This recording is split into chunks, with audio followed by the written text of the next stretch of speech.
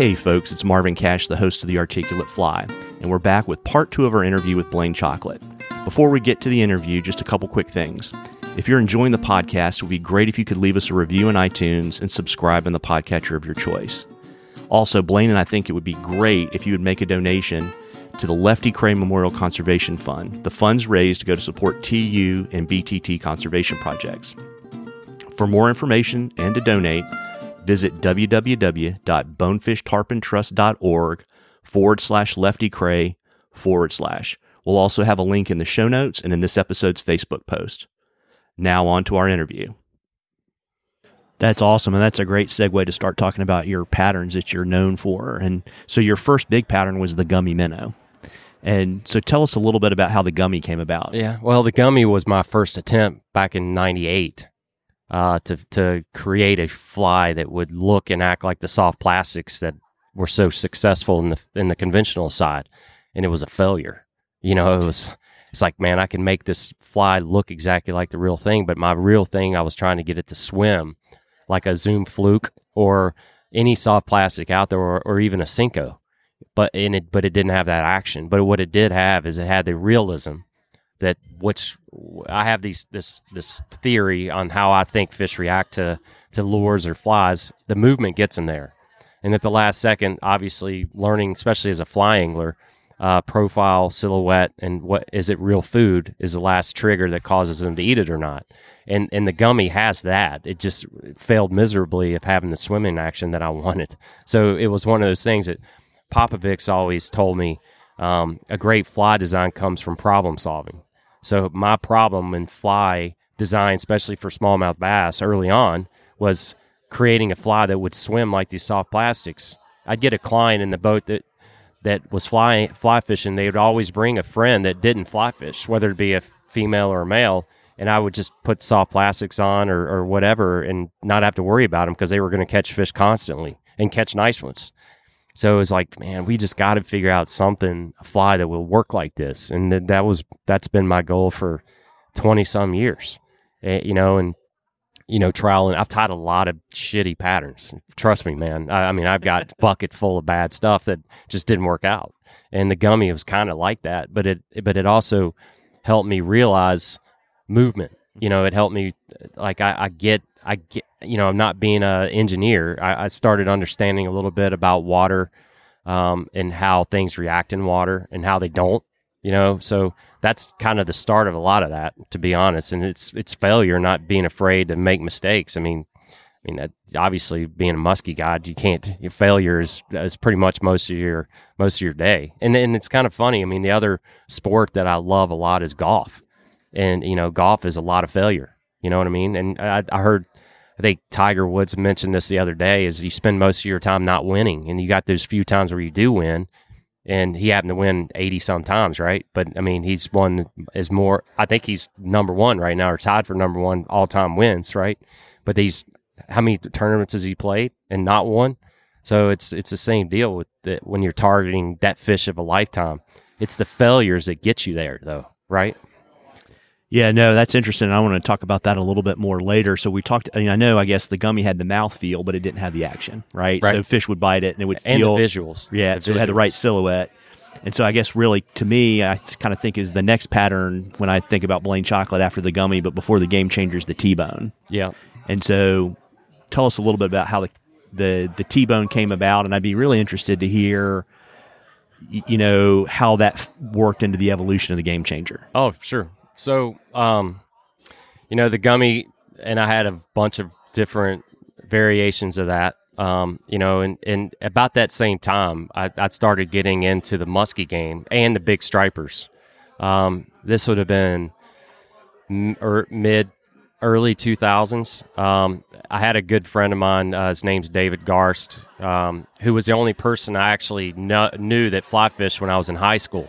And he went to a local school that was, not too far away. But he also knew Harry Steves and Steve Heiner, and they hooked us up together because we were the only kids. I mean, we're the exact same age too. And he happened to be geeked out on fly fishing like me, and it was actually more. He was a much better tyer than I was. He was more accomplished when I met him than I was, and but he was just really into the outdoors, and he's now a biologist. He's a biologist of several things, but his main things are snakes. So, I mean, he's just always been an outdoor person. So moving forward with that, David and I I'd be guiding my clients for smallmouth bass, and I would have him meet me after that to start targeting muskies. And my goal was to consistently catch a muskie on a fly. At the time, I hadn't caught one. I caught him on gear with him, and he would throw gear. He had no problem throwing gear. I was trying to be more of a purist and throw fly. And I'm not a purist at all, obviously, with the fly designs. I learned from the conventional world quite a bit, right? So, he would give me first shot at the spots because, like I said, being on the water, learning the water, you learn where fish are at different times of the year. So I knew exactly where some of these muskies were. So I knew we were fishing over muskies. So, on the good days with the different flies I was throwing, I might get a follow, you might see a fish or whatever. And, he'd give me the first pass, fish an hour or so and nothing. And then I would give him the reins up at the bow, and he'd be using the traditional musky lures and get a fish in the first 10, 15 minutes. And I'm like, there's something that's just not coming together with this whole thing with these fish. They're here, but we're not creating the triggers that these muskies want. And a lot of the things he was creating were side motions, showing profile. The biggest one was vibration with the spinner baits that he was throwing, these bucktails with the big blades, which you can't really replicate with a fly rod, right? But I did do that. I actually took, back then it was funny, I took some long shank hooks, tied a deceiver on it, and left the front end open, and I put some beads in the front, and then put a clevis in that, and then I bent a wire to make a spoon shape, and then I took 3M spray and sprayed a ribbon, and it would happen to be a gold ribbon with reflection on it, and glued that to that spoon shape that I cut out with that wire, and then glued it together, and then epoxied over that. So I basically had a spinner, a bucktail spinner, and I actually got some reaction, but it was horrible to cast. I'm like, why even bother? Just pick up a bait caster at that point. So then I just kept playing with all these rudimentary, terrible flies, and then I started playing around with foam discs. Yeah, which happened to be my first pattern with Umpqua Feather Merchants, was my disc sliders and poppers back in, I think, 98, 99. And so I started tying these larger head profiles, and I started seeing better results with that with stripers. I remember going up and fishing up in the Susquehanna Flats with Bill Dawson and catching some really big stripers on the flats, and left a couple of those flies with him, and he ended up catching some really big 30, 40-pound stripers on those flies, and they were big. They were basically a deceiver with a big disc slider head that would have a really different motion, and that taught me a lot about how the beginning of a fly, the front of the fly, can affect how the fly swims and how it's going to act in the water. So I started playing with those different ideas, and that's kind of where the T-bone came from, is actually foam discs. And a friend of mine, like being in the industry for as long as I have, and being at the shows and meeting all these people, I met a guy, Rich Murphy, who's an engineer up in Massachusetts. It's a beach angler that wrote an incredible book on striper fishing, and who I'm a big fan of. He's a great tire, and he had these steep hill specials and these other different flies that he was using tubing. And he gave me this tubing back then and said, see if you can do something with it. And I took that tubing and started playing around with dams and bodies to create profile. And, at that same time, Popovic's had been doing the reverse tie, the hollow style, the beast stuff. And those flies that's what really changed the game, really, in big game hunting with a fly rod is Bob's reverse hollow style. But the negative to that for me in fishing all through a day in currents and stuff is bucktail. The elasticity of it would end up compressing over time, and it would get snaked out. So I was looking for, and not saying that that's a negative. I mean, it's just the way things work, right? But for him creating that profile that creates that larger look to it without creating too much bulk, so we could cast it. That was just a huge breakthrough, and Bob has forever changed the game in my mind. It's the greatest fly designer that's ever lived. But for me, I needed something because I'm lazy, tired. I do love creating flies, but I don't like setting down and tying a lot of flies. So I wanted something that was going to last for a long time. So I started taking that body tubing and reverse tying it and creating these dams, which dams have been around for a long time too. But I wanted something that was going to be, I guess, hollow, that wasn't going to create a lot of weight and wasn't going to create too much bulk.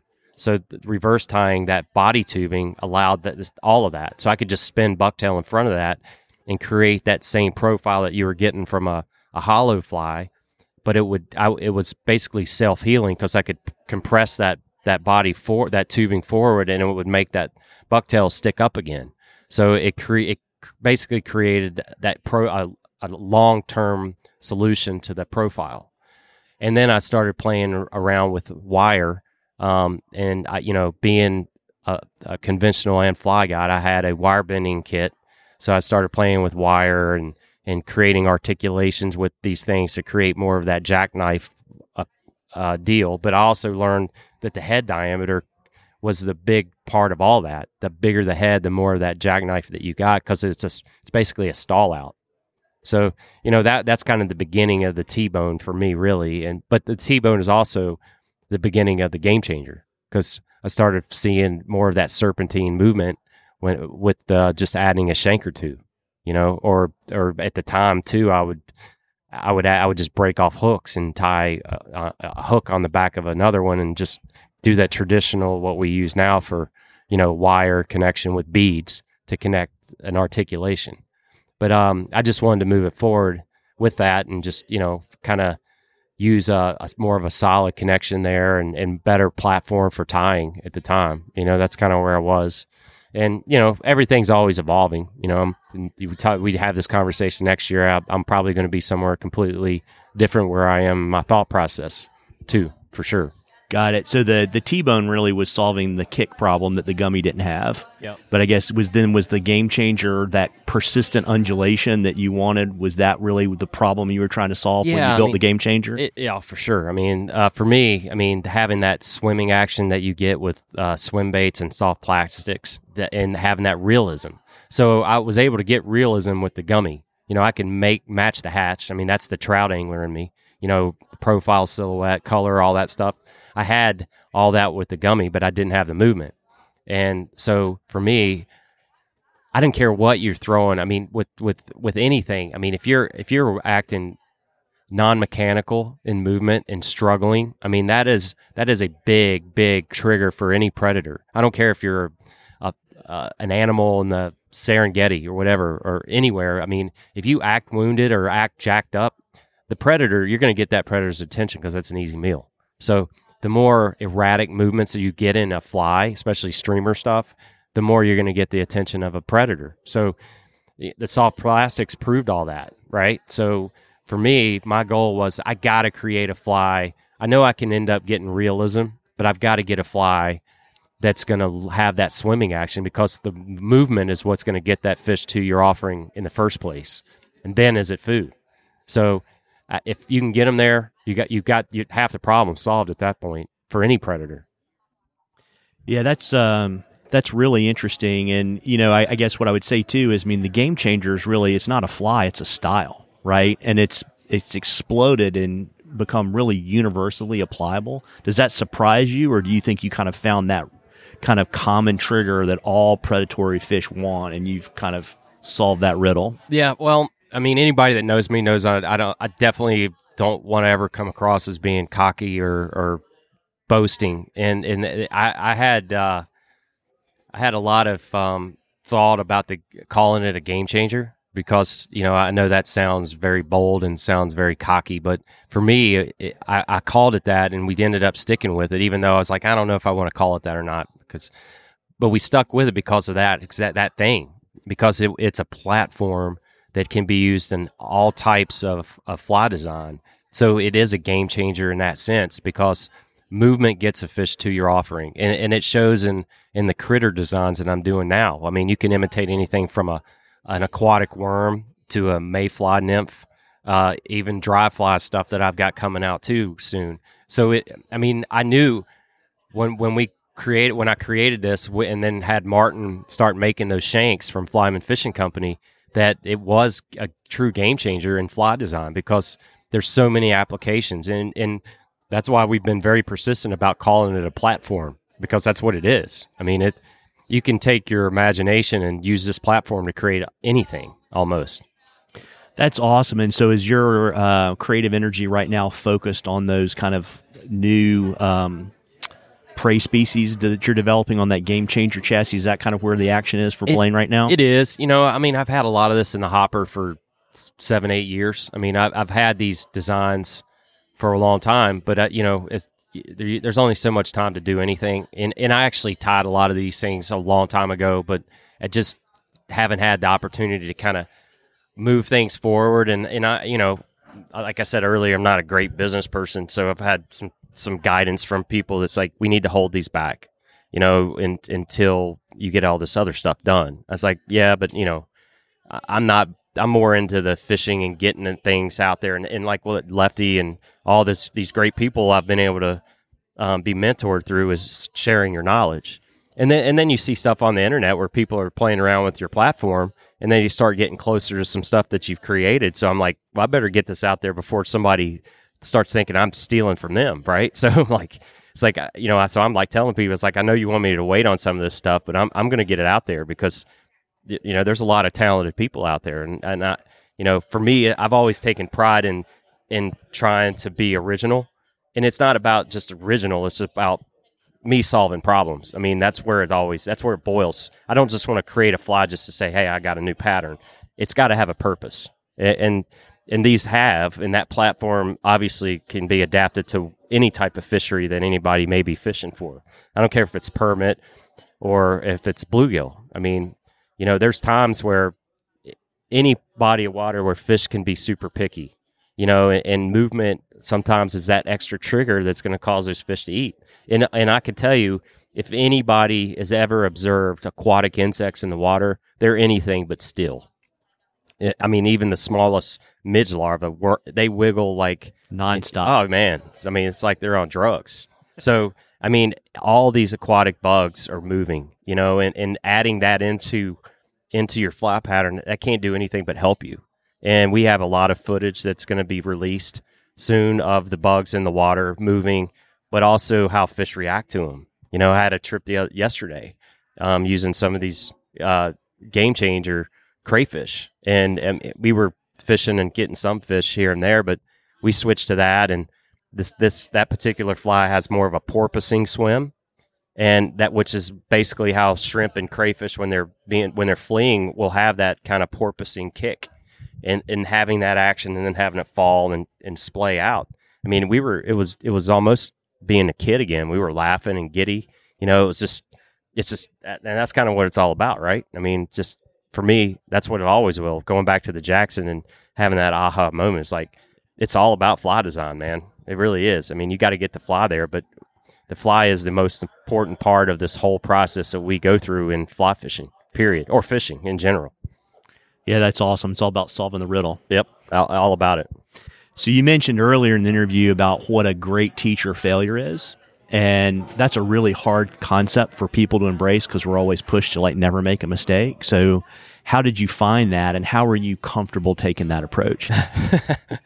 I always say I'm a shit show anyway, so I'm always driving that struggle bus. I mean, anybody that knows me too, they know that I always say smart I ain't, but dude, I do have done nothing but fail in my life, and I can't imagine that a whole lot of people are that much different. I mean, we're all human, right? So, failure is a big part of life, and overcoming those failures and I guess growing in them and learning from them. I mean, that's where evolution comes in too. Is like the ones that learn keep living, the ones that don't end up dying early, right? So whether you're a person or an animal, so taking all that stuff, I mean, I just embrace it. I mean, there's a lot of, I guess you could kind of look at it in this way. I mean, if everybody's perfect, it would be a boring world. I'm always, I have no problem making fun of myself, because, I've definitely, you can ask my wife, she always lets me know, where my mistakes are. But, I mean, that's part of it. I mean, if you look at my man room or my tying desk, it's definitely not neat. And when Lefty invited me and my wife up to his house, I mean, his place is immaculate, but he also knew who I was, and he's been around enough artistic people that he just had me down to a T. He's like, I bet your deal looks like this, and this. My wife was dying. And he goes, well, I'm going to give you these life lessons, and I'm going to try to help you. But that's it. And Lefty he bent over backwards to help me, but I don't think I can be helped as far as organization goes. You know, it's just part of being, I think, that artistic side of my brain, you know. It's just the way it is, and failure is a big part of that, and I think it's a lot of it is from not being organized, you know. And I maybe one day I'll finally get there, but I don't think I'm going to change that much. It's just not going to happen. It's always, I mean, self-awareness is a great thing, right? Oh yeah, I know. I definitely have my limitations, and I do have a tendency sometimes to learn from people. You know, obviously they, somebody told me I can't remember who it was, a long time ago, is work smarter, not harder. And I've definitely liked that idea. Obviously that's why I chose fishing for a living, because I did some side jobs and realized that this sucks. This is work. I don't want to work my life. You know, I want to enjoy my life, and it may not be monetary, you know, but I have a treasure full of, you know, life experiences. You know, money makes life easier, but it's not everything, obviously. I have so many clients that do well in life and envy the fact that I'm out here on the water every day. But it's a double-edged sword. I mean, financially, they don't necessarily have to worry about, hey, my light's going to be staying on this month, or, you know, my phone going to be cut off. You know, that happens sometimes as a fishing guide. I mean, you know, you have these bad fishing, I mean, especially in the environment nowadays, man. You get a month or so of bad weather and can't fish. I mean, you're looking, it's like talking to your bankers like, well, give me another week. You know, that happens. That's just a part of it.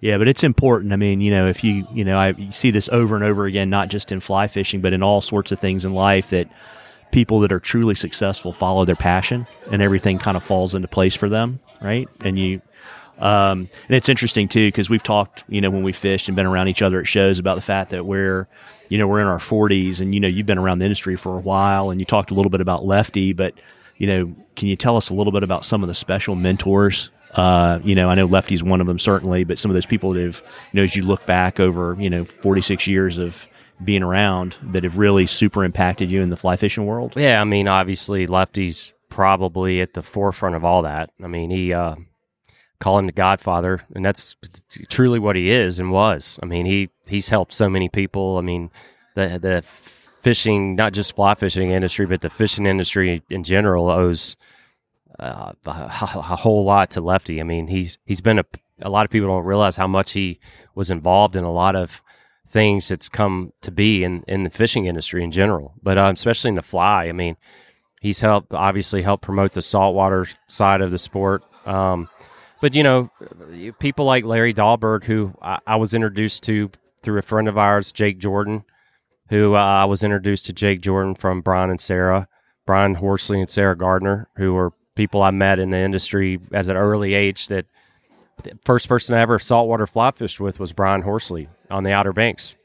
You know, that was back in, I think, around 90, 94, some 95, something like that, you know. And, you know, those people kind of took me out, showed me what was going on with that whole experience, and getting to see how false albacore feed, you know, and that whole gummy minnow deal.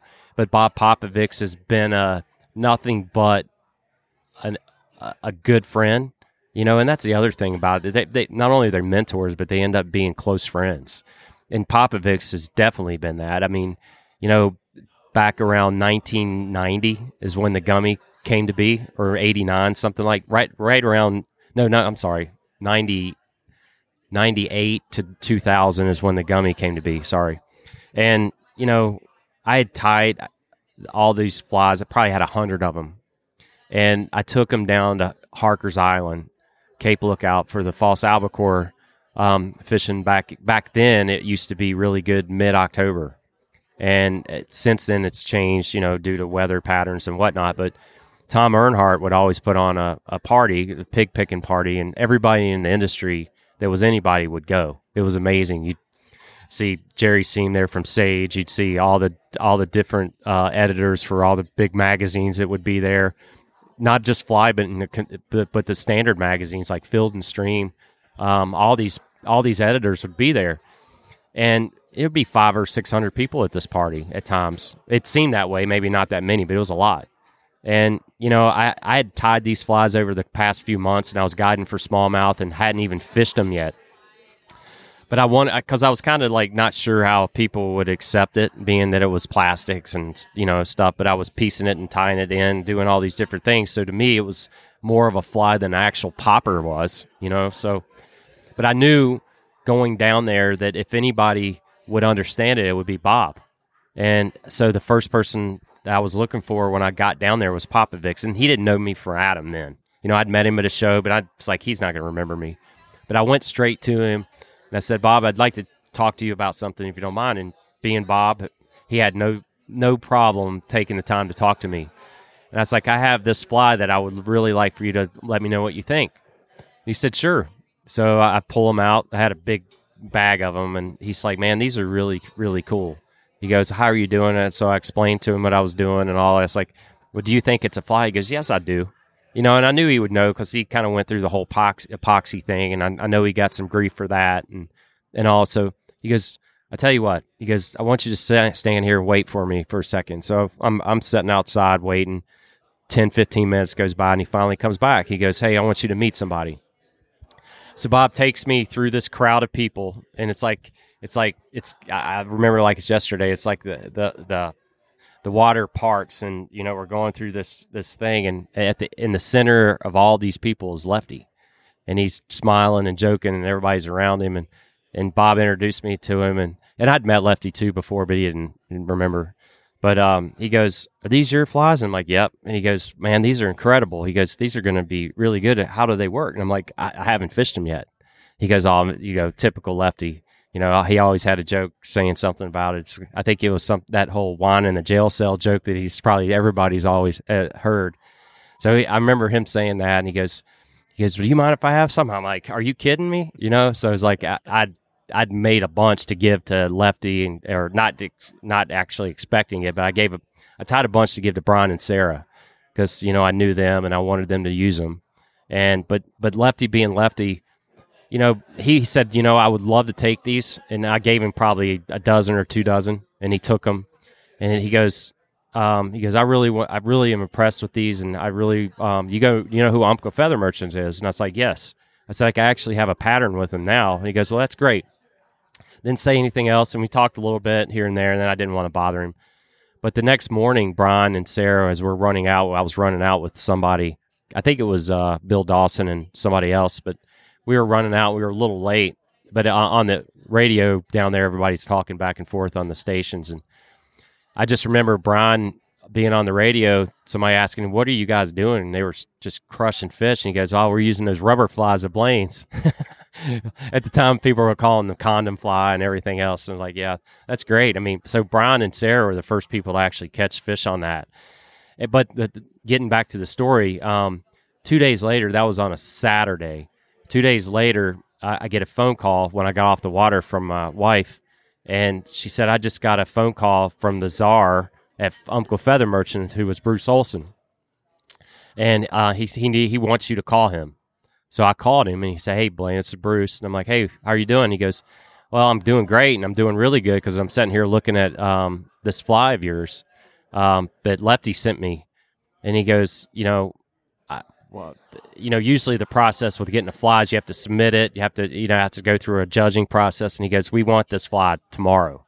And he said, Lefty called us and said, we got to have it. And he hadn't put it in his hands yet. And he said, this is a done deal. Just send me the samples. We're going to get it started.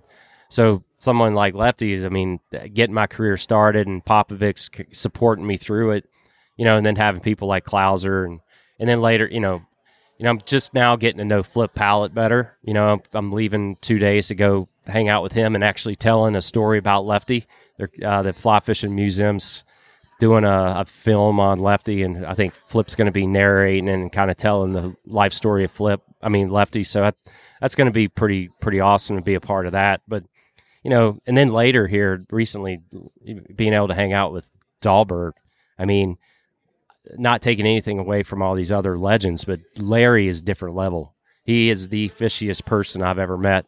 I mean, who goes to the extent of sticking a thermometer up a fish's yoo-hoo, right, to see what their internal temperature is related to the water around them, to see what the optimal temperature is for that predator to feed, right? I mean, this was based on muskie. So that right there that's stuff that's just off the charts. And I mean, he has opened my eyes to realize that I don't know anything, and I want to become that. So he doesn't fly fish as much as he used to, and it's basically because he knew that there wasn't, not that he didn't love it, because he started fly fishing and loved it and still does, but he knew that the conventional side is where the money was, and he needed to support a family, and that's where he went. But if anybody ever watched the shows, he always had a segment where he had a little bit of fly involved in it. But those people, I mean, especially, like I said, getting back to that, watching that stuff we didn't have cable because I lived in the mountains, like I said. And so my grandmother on my mom's side, like I said, my grandfather passed away before I was born, but she had cable because she lived in town. And on Friday nights, if I didn't have anything going on or after a date or whatever, I would go stay the night with her on Friday night so I could get up and watch ESPN Saturday mornings and watch Larry and Flip. And watching those guys and seeing all the different places they were fishing and seeing all the fish they were targeting, not just with conventional, but on fly, it was like, man, this is where I want to be. I just got to figure out how to get there. That's really awesome. And to kind of flip the question on you a little bit, when we've talked around this a bit, so you're about halfway through your fishing career. How do you want to be remembered, and what do you want to be remembered for building on a legacy of all these great people that have taken an interest in you as you've developed? Yeah, well, I made a statement when I was fishing with Larry one time. I really appreciate you guys letting me ride on your coattails. And he immediately said, dude, you're not riding on our coattails. You're standing on the shoulders of people who came before you. And that stuck with me till this day. And really, he's right, because everybody has learned from somebody. Look at Lefty. They just came out with that film that was Lefty's mentor, right? I mean, that whole thing. So there's all these, people that's helped others. And that's kind of what I want to be known for, is I want to be the person just like Lefty's been, the way he's helped people, and he's not selfish, and he gives his time, and he wants people to succeed, and he wants the sport to grow. I want to leave the sport better than it was when I started. That's kind of where my goal is. Well, that's fantastic, and I can't let you go today without talking to you about your book. Yeah, I know it's been a long time coming. Yeah. So why don't you tell us a little bit about what it's about? Sure. I mean, that's another funny thing with Lefty. He actually got the book going for me. When I was up there visiting him with my wife, he had set up a meeting without me knowing with Jay Nichols, who's my editor, and he had a book contract for me before I even knew I had a book in my body. And I left that lunch having a book contract. Unfortunately for Jay, he didn't realize what kind of mess he was getting into. So for me, anybody, I'm just, I'm I guess artistic and not organized, and I don't enjoy doing things that aren't fun. I mean, that's why school was not my favorite thing. I didn't want to do homework, and I definitely didn't want to study. But I was always studying aquatic entomology books or studying biology books for fish stuff, so that anything that I was into, I was all in. Problem is with the books, it's like, I guess, going to the dentist. Nobody really wants to sit down and do it. So a couple years went by, and Jay's like, where are you on the book? I was like, no, I'm not. I haven't gone anywhere. It's like, so Jay's finally, he's like, you got this contract with Stackpole. He's like, we got to get something going. So, Jay's so good at what he does, best editor in the business by far. Not taking anything away from anybody else. He's really not. He's just so good. I mean, he's written so many books with the best in the industry. I mean, but I know him. I mean, I take that. I just don't want to say anything negative about anybody, but Jay has become one of my closest friends, basically because he's been spending the past 7 years with me on this book, and it's been a learning process for me. And Jay's has this way of making you learn about yourself while you go through the process. And he also would make me come visit him, or he would book a cabin somewhere where we actually locked ourselves in the cabin for a couple days. So I would sit down and actually write the book. And he realized if he didn't capture me, that I was never going to get it done. And so I know I've been very frustrating to him, but we've become close friends because of it since. And, I wouldn't change that for the world. Hopefully he wouldn't either.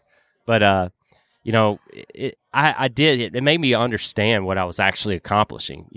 Before I was doing this book, I really was just kind of all over the place with designing, but he helped me understand where I was going and where I want to get to, which that in itself is a lot for someone like myself, where I'm just kind of like, I'm all about right now and not always necessarily looking ahead.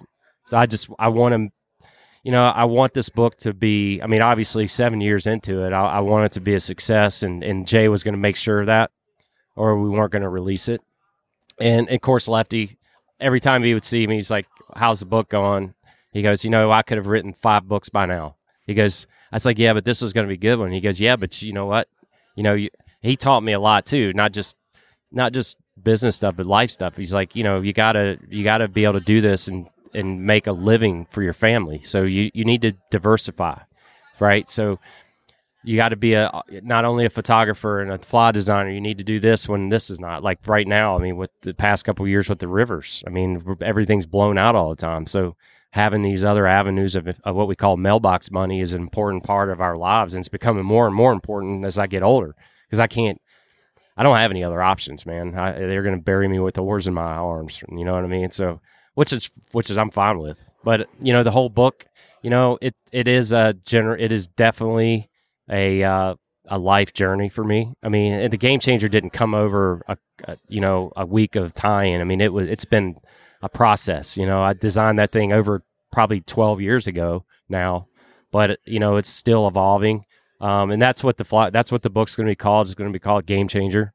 And we have a second one it's in the works, because all the work that I have is more than one book, and we can't put but so much in one. So we're basically going to break it up into bait fish patterns for the first one, and the second one's going to be a lot of the critters and other that.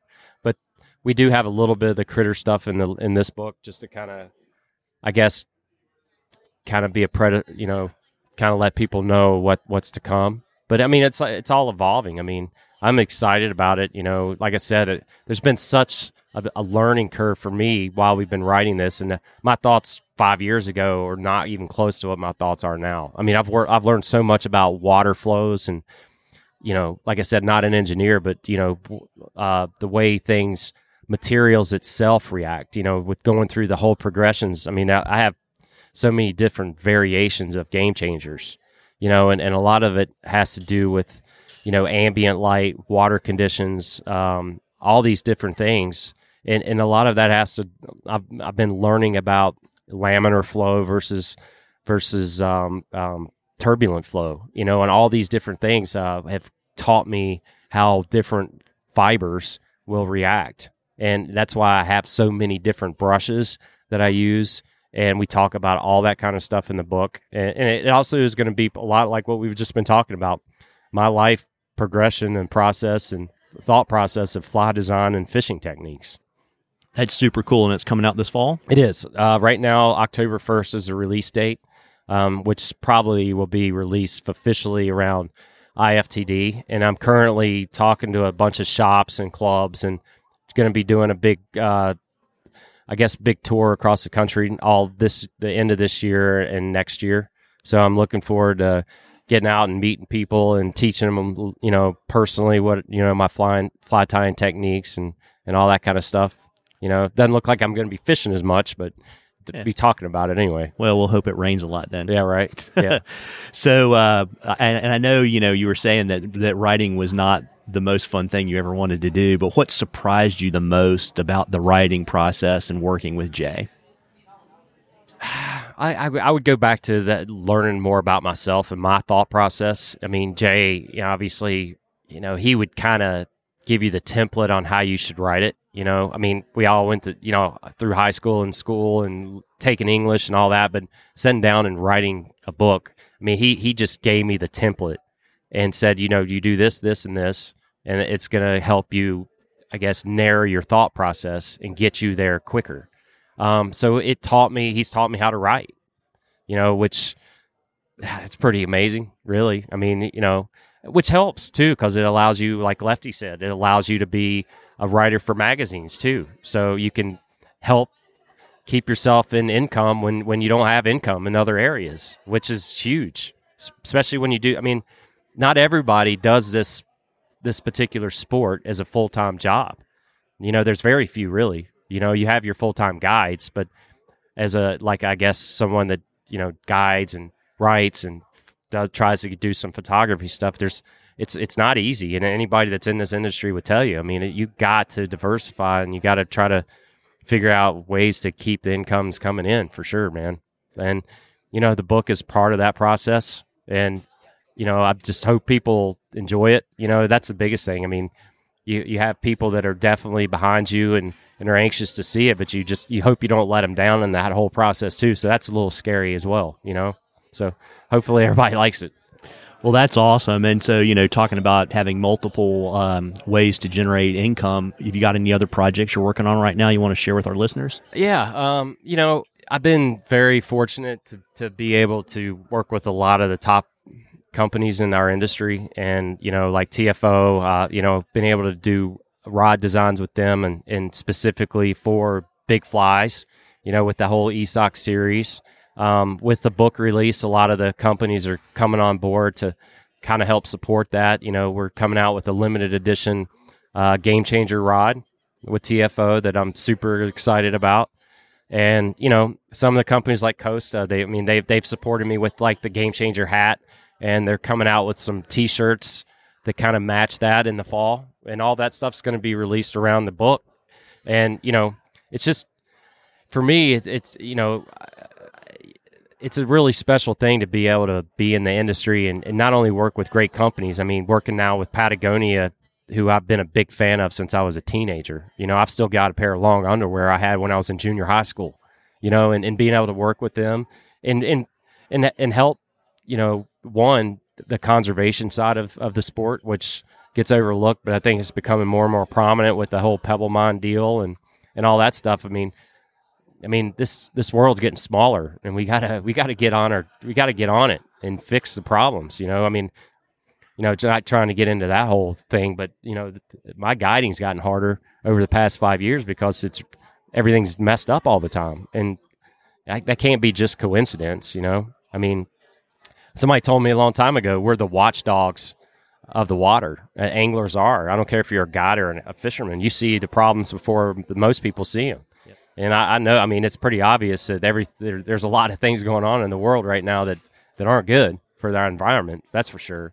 But we also have the awareness that we're able to fight some of this stuff and correct it. And that whole thing with Costa and the kick plastic and Yeti being behind that and the whole industry getting behind it too has been a big deal. And that to me, for me, it's not just, getting sponsorships with companies. It's about being a part of something. And I told that with Rick Pope, who was the first person to really take a chance on me and actually sponsor me, and all that has to do with Lefty and all my other people like unhappy. But everybody like Clouser and Flip and all this. The joys of live recording, folks. Yeah, there you go.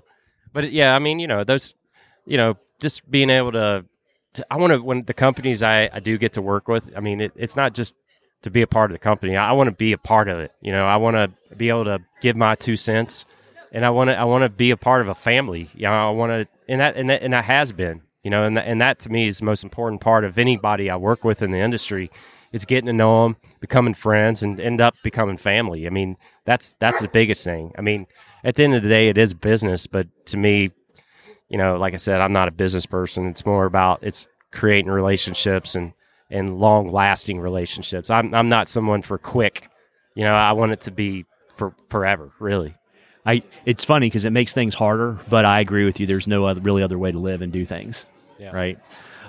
So I know you're in the thick of guide season, but I also know you're always out giving presentations and talk. Do you have any upcoming appearances you want to share with our listeners? Maybe they can check you out. Yeah. So with the book release, it looks like I'm just putting it all together now. It looks like the first one I'm going to be at, it was at Schultz Outfitters in October. I think we're going to try to do it right before IFTD. And then IFTD, we're going to have the big book release there in Denver. And then I'm going to be heading to Louisiana at the end of October for the giant redfish deal and have a little bit of fishing. And then it's all work. Then I'm heading up to looks like I'm going to be doing a trip to Mad River Outfitters in Ohio, up in Columbus, and then heading to Florida to do a Florida tour with Renzetti and some of the shops down there, and then talking with Gordy's in Houston, probably do a Texas tour after that, and then I'd like to do the California tour. I got to talk with the clubs out there, and then I'm sure I'll be back home guiding here and there in between, but looking forward. First off, Schultz and I are really good friends at Schultz Outfitters, and he's probably been the biggest backer of the Game Changer, and he's really helped me get the platform out there for people to really understand it.